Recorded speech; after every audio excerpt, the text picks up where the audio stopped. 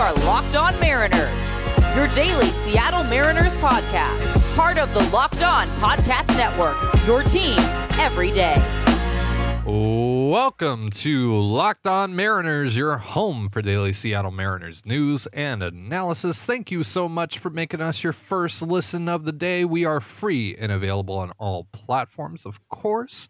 Today is Monday, December 6, 2021. I'm your host, Titan Gonzalez, joined as always by my co-host, Colby Patnode. Follow us on Twitter at LO_Mariners. You can follow me at Dane Gonzalez. That's DANEGNZLZ. And Colby at CPAT11. That's CPAT11. And be sure to check out our Patreon as well. That's where we talk about the Mariners even more. And we also get into some non-baseball talk twice a week. New episode dropping for our tier 2s and 3s later today. So visit patreon.com/control the zone if you want to listen to that. It's Mailbag Monday here on Locked On Mariners. We weren't able to do one last week with the news of Robbie Ray and all that, but now that the lockout is in full swing, we can get back to doing these. And you submitted your questions on Twitter and via email at lockedonmariners@gmail.com, and we're going to answer as many as we possibly can on today's show, and there are quite a lot on tap. So if you like what you hear, give the show a follow or subscribe wherever you're listening to this. We greatly appreciate it. Let's start with a couple questions that we got via email.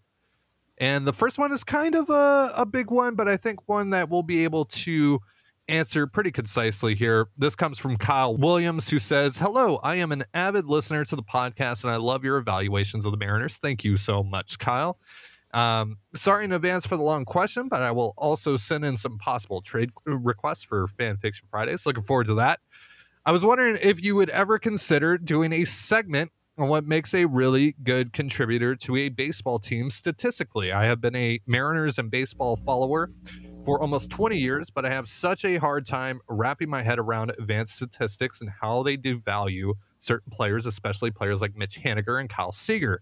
Both those guys, according to WAR, were less than 3-win players, yet both had 35-plus home runs and 100 RBI. I get it takes into account many aspects of a player's game, including the glove, but how can a player contribute that much offensively and still not be considered near elite, yet players that drive in considerably less runs and do other things well be a 3 to 5-win player?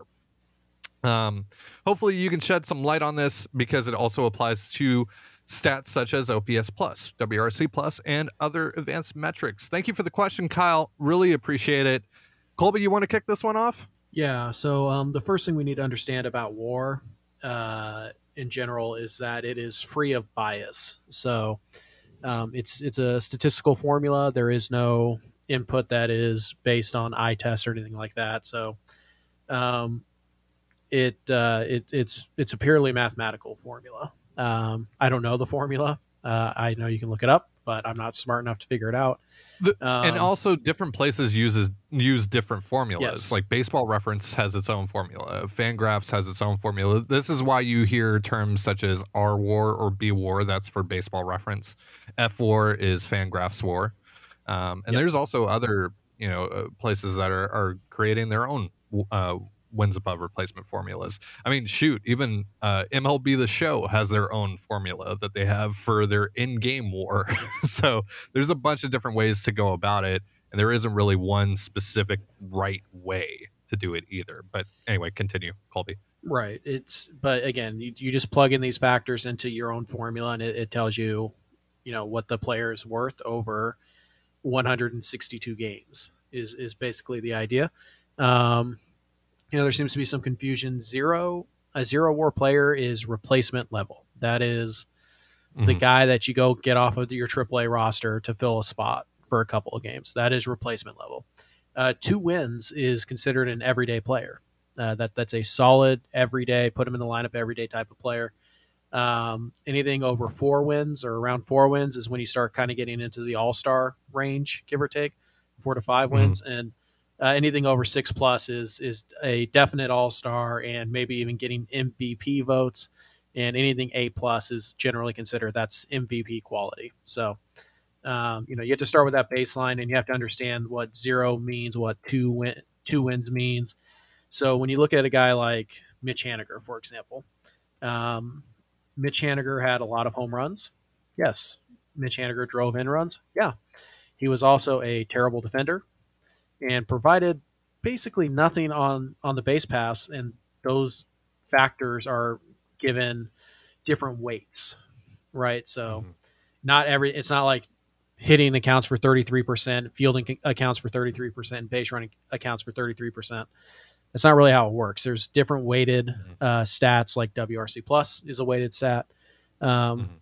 But when you look at Mitch Haniger, he had a 2.8 F WAR this year, right? Mhm. So that tells us that he is an above average everyday player. Mhm. Doesn't that feel like that's what Mitch Haniger is? I Yeah. don't like. It's tough for me to sit here and look at that and say, well, that's just wrong. Um, Mhm. and by baseball reference WAR or B WAR, he was 3.1, which is halfway between a regular everyday player and an all star. To Mhm. me, that feels about where Mitch Haniger is at this stage in his Mhm. career. When you look at a guy like Kyle Seager, yes, he hit a lot of home runs. Yes, he drove in a lot of runs. Um, but he was also a terrible base runner who didn't get on base and played average defense. And this is where WAR can get kind of tricky because defense is still an area where statisticians struggle, right? It's not quite as obvious as offense and pitching, the statistics Mhm. there. So there is a little bit of gray area in the WAR when it comes to defense, and that's where your eye test can kind of come into play here. Metrics really like Kyle Seager, his defense at third base, but I think if you and we watch him and we can look at him and say that's not the same guy that he was a few years ago. Um, Mhm. so there's still a lot up in the air when it comes to WAR in particular. Mhm. But it's important to know that there are different formulas and it's not perfect. And that's why, Ty and I have never advocated just a straight use of WAR, but it is something that we do look at because it is, Mhm. um, it's what Major League Baseball teams use. They have their Right. own WAR formulas, or they use the Fangraph WAR formula.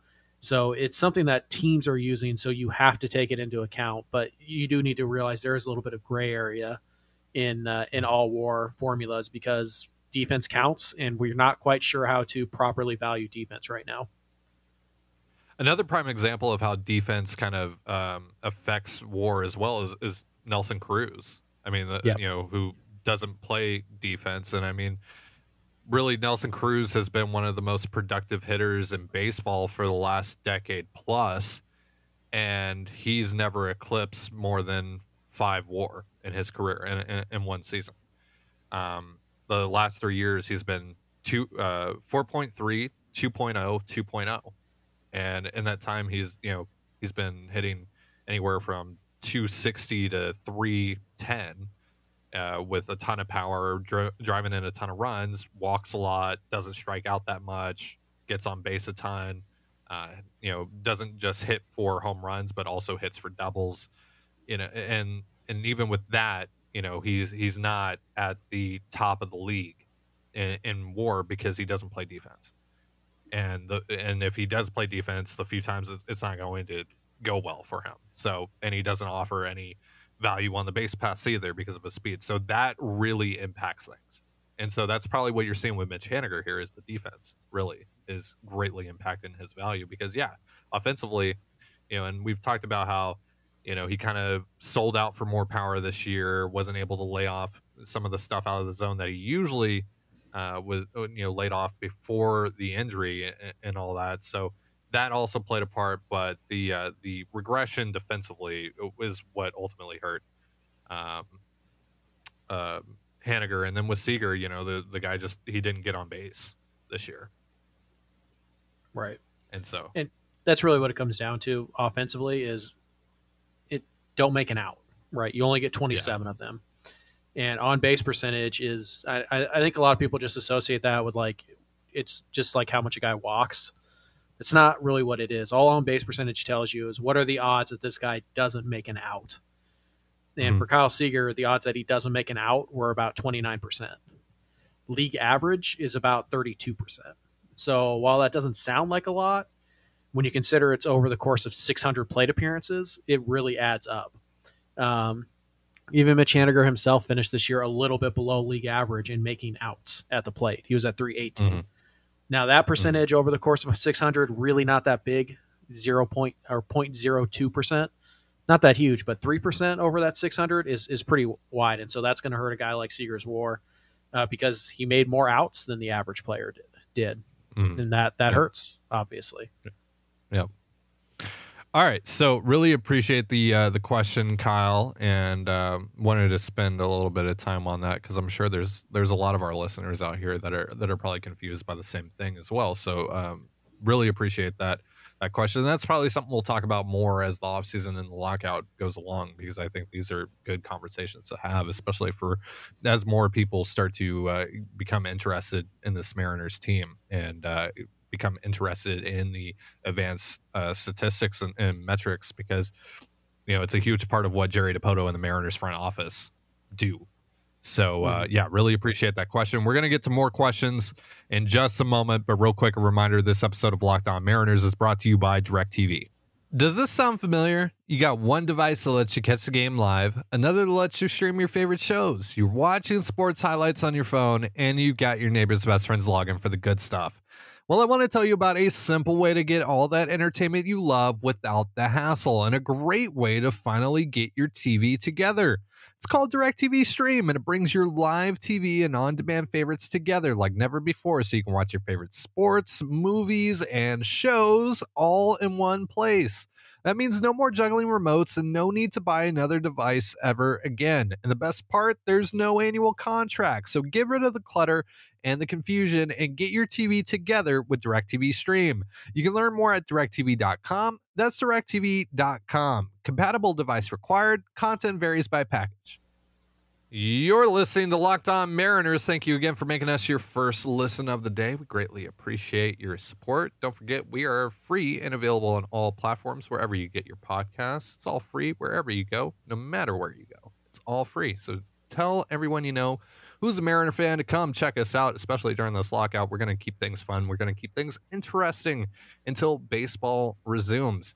Let's continue our mailbag for the week with a question from Curtis Christensen, who's actually submitted quite a few questions and trade proposals on Twitter, but actually submitted this one via email. Hello, Locked On Mariners. Hello, Curtis.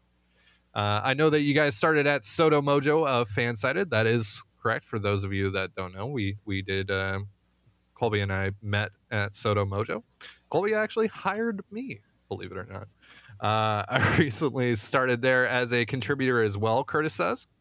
How did you two go from there to where you are now at Locked On and having your own thing with Control the Zone? Thanks. Love the podcast. Thank you, Curtis. We love your support.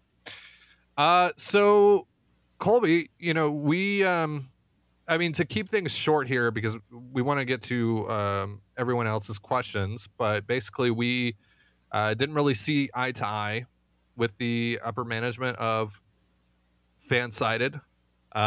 So we ended up starting our own thing, and at Control the Zone and True to the Trident wanted to write about the Mariners, talk about the Mariners, and do it without really, having a particular schedule to be on and all that stuff. And then eventually, Sean Woodley, host of Locked On Raptors, reached out to us and offered us a position here at Locked On to host Locked On Mariners way back in July.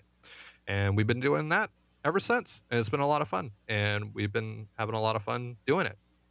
So, yeah. Colby, anything you want to add?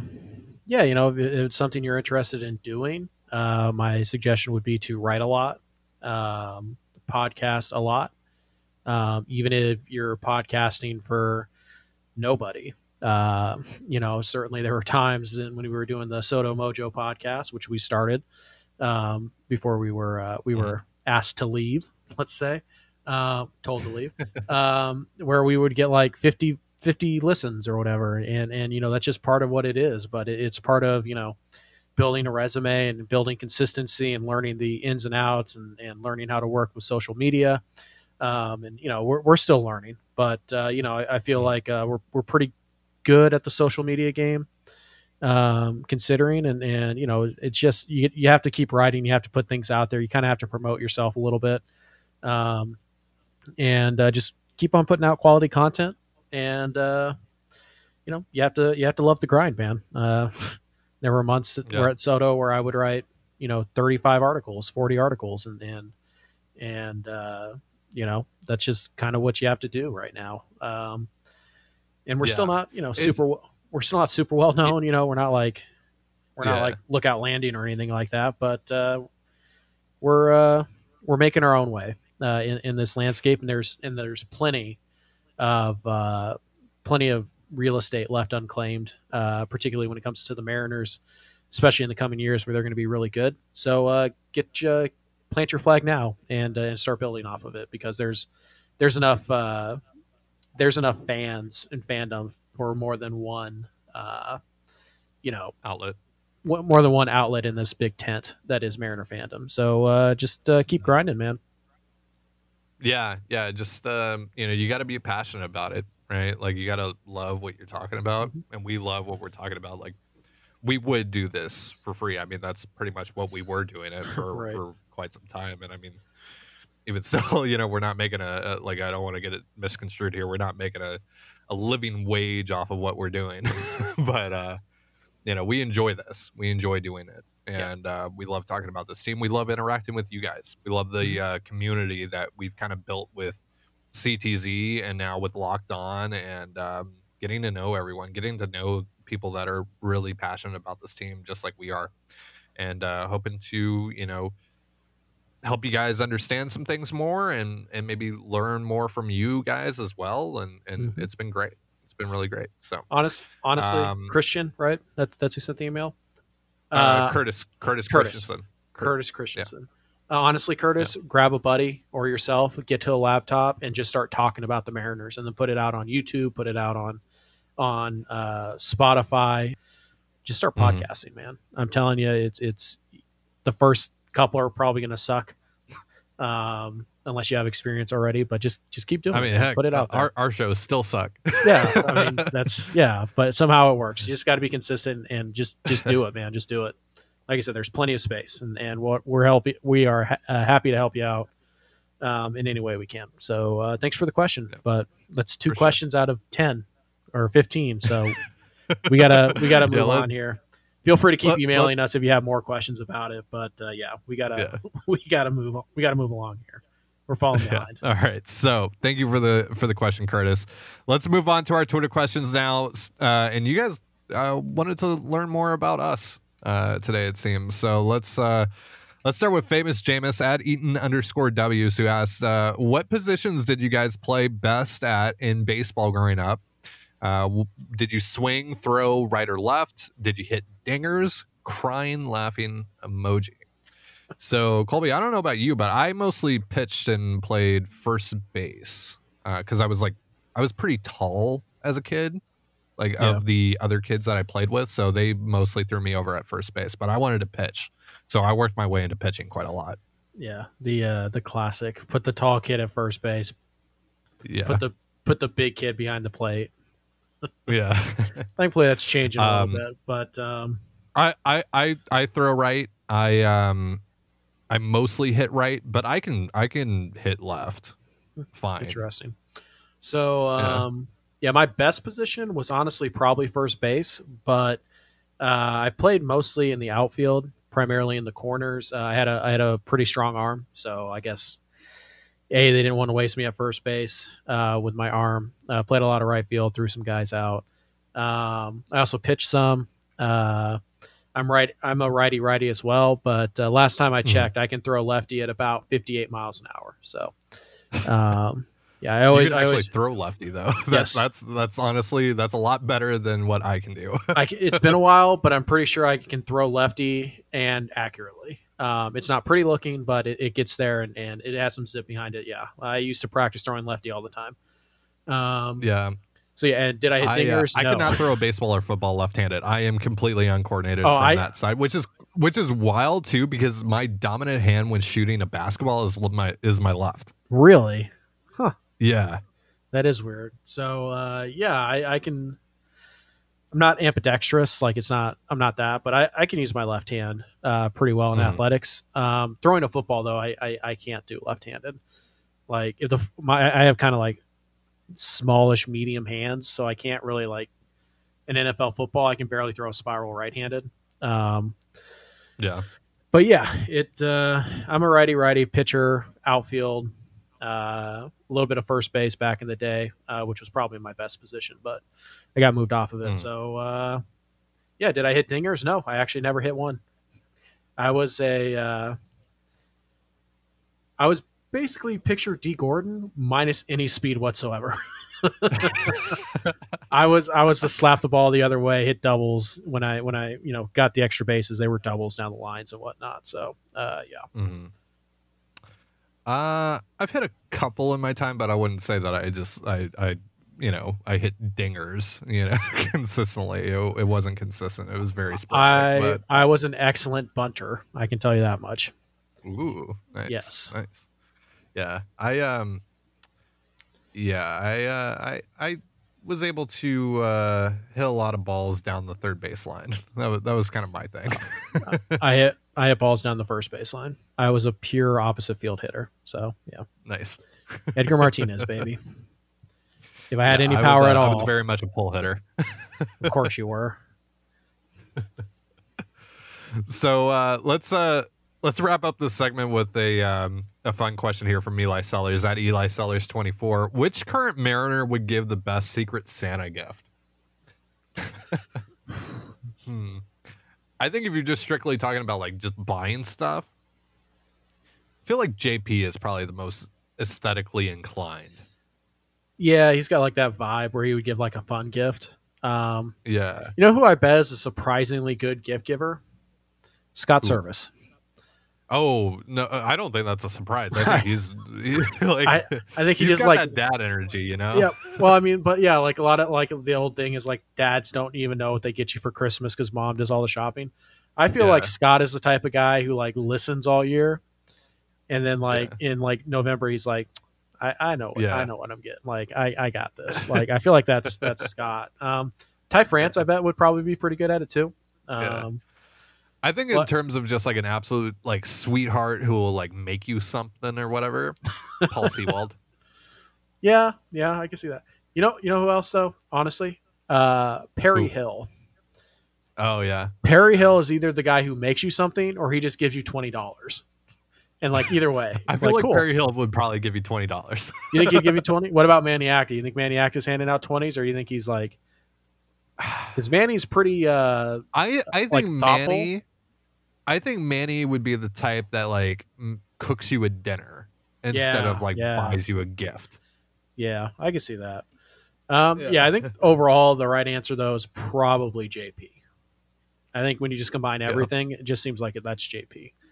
I feel pretty good. Yeah, about JP's got the aesthetic. He's got the just like an he seems swag. like an absolute sweetheart. Yeah. So like the right attitude. Like he's gonna get a gift for you, not just like a blanket gift. You know what I mean? Like like it's gonna be like personalized for you. So I'll go JP. Yeah. I think he's probably the best. But Scott Service probably a close second.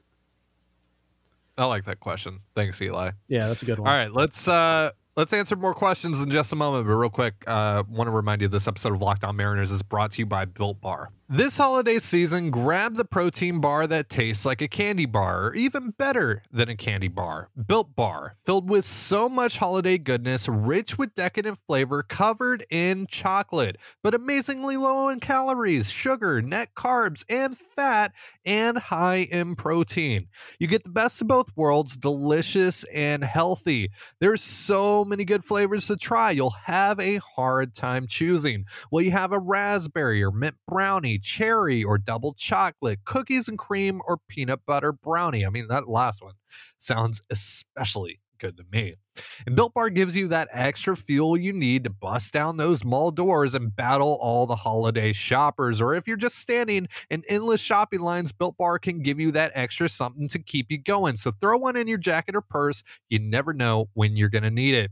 You friends with Santa? Well, tell Santa to throw a few Built Bars in those stockings. With so many flavors, they'd make anyone's Christmas morning a happy one. Like some of those marshmallowy treats around the holidays, you need to get your hands on Built Bar Puffs. Puffs. They're light, fluffy, and marshmallowy through and through. Different flavors, all covered in chocolate, taste so good you won't believe that they're filled with protein. Go to Built.com, use promo code LOCKED15, and you'll get 15% off your order. That's LOCKED15 for 15% off your order at Built.com. All right, so because there are still so many questions left, and we wanted to take some time with some of the questions that we got asked by you today, we're going to make this episode part 1 of probably 2 and answer more of your questions on tomorrow's show because, I mean, we don't really have anything else to talk about with the lockout going on. So let's start with Daisy and the Dingo, who had a few questions dating back to last week. So we're going to circle back here and start with a fun one here. Home runs over under next year. Jared Kelenic / Ty France, 25. Luis Torrens, 20. JP Crawford, 15. So is that Kelenic and France combined? I think he means Kelenic and France. Kelenic and France get like 25. Does Kelenic get 25? 25 each. Does France get 20? Yeah. Yeah. I mean, Kelenic hit 14 in 397 plate appearances, so I feel if he gets 600 at bats, he's going to hit more than 25. So I'll take the over on him. France really started to show power at the end of last year, and it just feels like it's going to come eventually. And he basically, I feel like he's going to hit 30 at some point. I think he's going to comfortably be around the 25. I'll take the over this year, but I wouldn't be shocked if he was 24. 23. I don't know if he's got 30 in him, but he did start to show more power towards the end of the year. Well, you're just not a believer. And me, lifelong Ty France stan, believes that he can hit 30 bombs. Which is why you work so hard on that type Viva La France shirt that I've kept pitching for months. I'm so sorry. Apparently not. I'm going to take the over on Kelenic. And If I think that France is going to hit 25, is that technically the over? Is that even? What would we consider that? Because I think he'll hit exactly 25. Over unders are half numbers, guys. 24.5 is what you want, Daisy. I'll say over as well. I think he probably hits like 26, 27, like really close, but yeah. Mm-hmm. All right, Colby, I know what your answer is going to be on this one. Torrens at 20. 40, I think, is the over-under on Luis Torrens. Actually, I'm going to take the under here because I don't know if he's going to get enough at-bats to hit 20. Plus, he's not a dead pull guy. Oh, please. He's not a dead pull guy either like Ty. He's not selfish and try to sell out for power, so he'll hit doubles into the gap and right center field and all that stuff. So I think he'll probably get pretty close to 20, but I think he's only going to get about 400 plate appearances, so yeah. I feel like he gets close to 20. I feel like he hits like 18 or 19. So I'll take the under, just slightly under. JP at 15. Way under. I'm going to take the under. Yeah. I say he hits like 9 or 10 at most. Yep. And that's fine because I would like for him to come back with the same approach that he had this year, right? Like, that's fine. Just get on base. Get on base. Get some singles, have some doubles here and there, maybe the occasional triple. Don't need you to try to put one over the wall. It's totally fine, especially if he's going to be hitting out of the 9-hole this year or something close to that. Then yeah, don't need that. All right, so Daisy and the Dingo also has another question. Is it fair to assume that the number of large contracts given to free agents this offseason signals towards the luxury tax threshold going up in the new CBA? It seems inevitable now that this will be a key concession the owners will have to make this winter. Conversely, do you think that the lack of many notable trades thus far could mean that the owners are feeling a bit skittish about service time structure changing in the new CBA? 1 year's difference in ARB could drastically change a player's trade value. Yes, for sure. So Colby, what do you think about all this? How do you feel, really both sides are feeling about how this could impact things and players' value and all that stuff with the new CBA whenever that's eventually agreed upon? Yeah, the issue with the large contract thing is that you look at the teams who've given out the large contracts, not the Yankees, not the Red Sox, not the Dodgers, the Giants. Haven't given out a huge contract yet. You look at the teams that are spending money. It's Seattle, it's Texas, it's the Cubs a little bit. Like it's Tigers. not the Tigers. It's not their traditional like big market clubs, and obviously Houston or Texas has a big market. But I think you guys know what I mean there. It's not Right. like a traditional money spender. So yeah, I don't know if that points to any kind of change in the luxury tax threshold. It sounds like initially Major League Baseball wanted to lower it, which would maybe make us wonder why, when we wonder why the Yankees and Dodgers haven't really spent yet, maybe that's part of the reason. But it sounds like, at least in their next CBA, they were willing to raise it.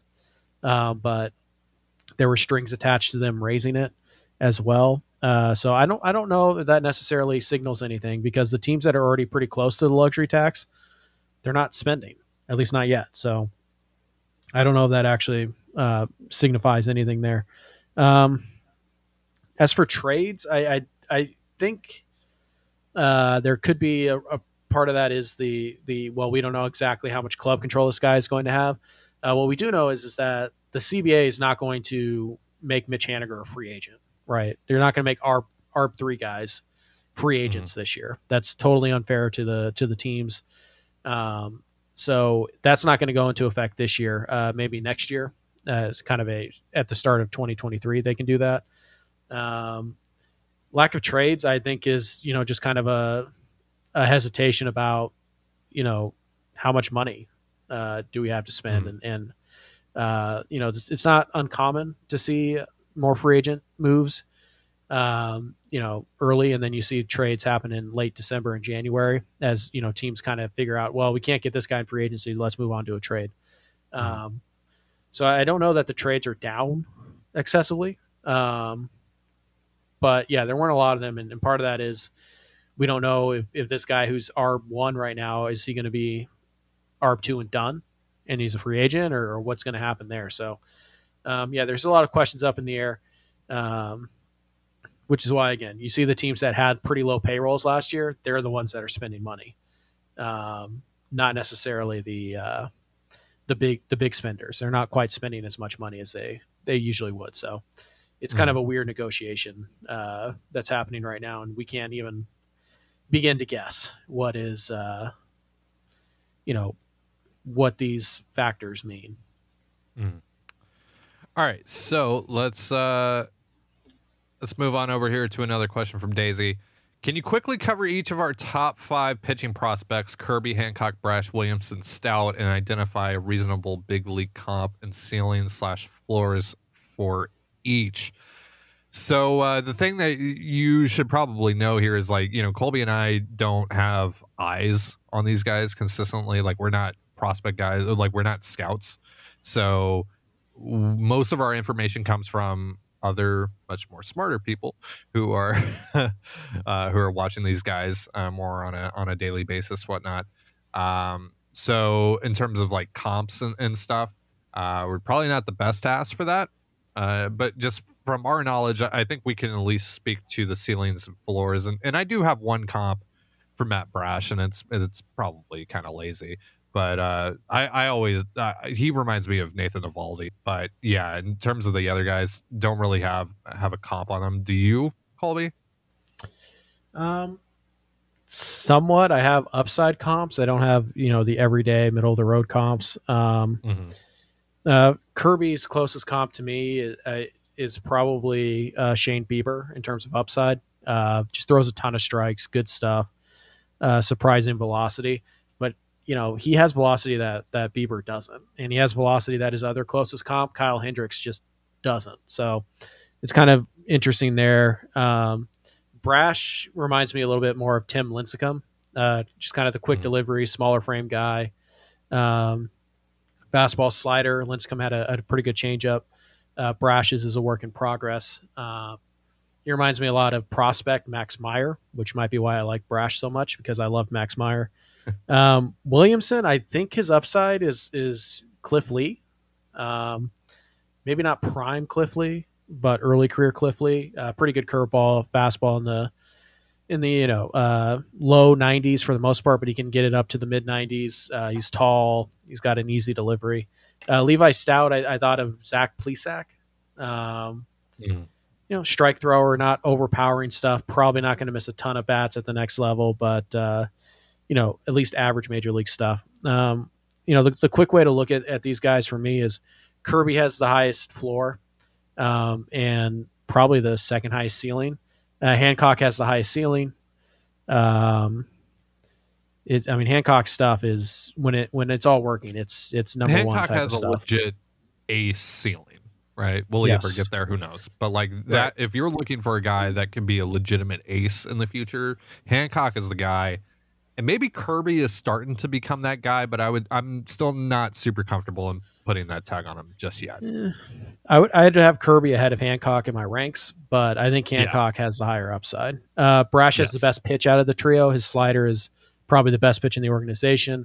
Williamson, probably the best well-rounded. One of the best pitches in minor league baseball in general. Right. Williamson's probably the most well-rounded when it comes to velocity and stuff and strike throwing, and he had the best year of any of the starters last year, which kind of goes unnoticed because Kirby and Hancock and Gilbert, blah, blah, blah. And Stout is probably just number 4, number 5 type of guy. He's definitely going to be a big leaguer. Especially with the velocity uptick that we've seen over the last year. Yeah, we'll see if he can maintain it into starts. But yeah, that's pretty much the quick and dirty rundown of those guys. There's a lot to like in those top 5 guys. Really exciting. Also, what's with the Connor Phillips slander, huh?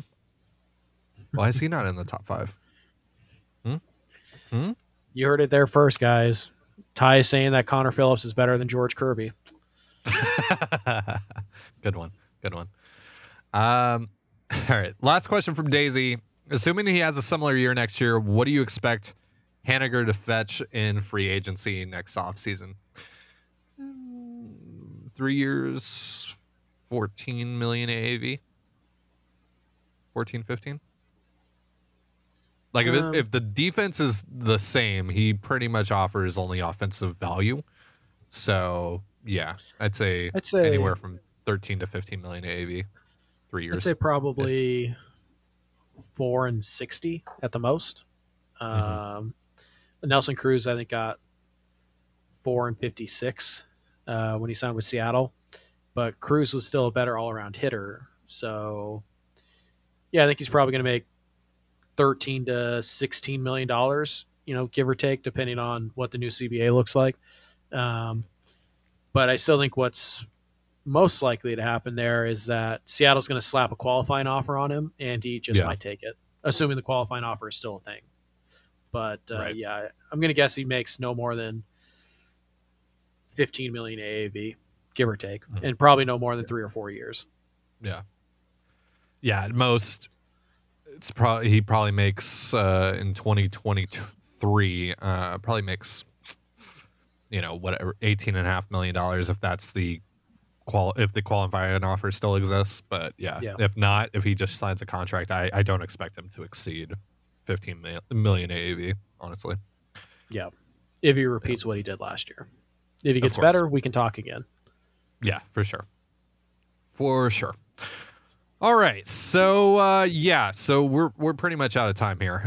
So we are going to continue answering your questions on tomorrow's show. So be sure to tune in and hear us answer the rest of your questions on that one. Should be a lot of fun. We still got plenty of questions to go over. Sorry we weren't able to get to all of them today, but there's still quite a few that I really like. So I definitely want to be sure to get to those and be able to give those proper time and proper care. So that's going to do it for our show today. But thank you so much for joining us here on Locked On Mariners. For Colby Patnode, I'm Ty Dane Gonzalez. Be sure to give us a follow on Twitter at LO_Mariners. You can follow me at Dane Gonzalez, that's DANEGNZLZ, and Colby at CPAT11, that's CPAT11. You can also find all that stuff in the description of this episode. And thank you again for making us your first listen of the day, just like you do here every day. We greatly appreciate your support. In the meantime, while you're waiting for us to answer more of your questions, make your second listen of the day Locked On Bets, your daily one-stop shop for all your gambling needs. Locked On Bets, hosted by your boy Q, with expert analysis and insight from Lee Sterling. And just like us, their show is free and available wherever you get your podcasts. So have yourself a beautiful baseball day, and we'll see you tomorrow.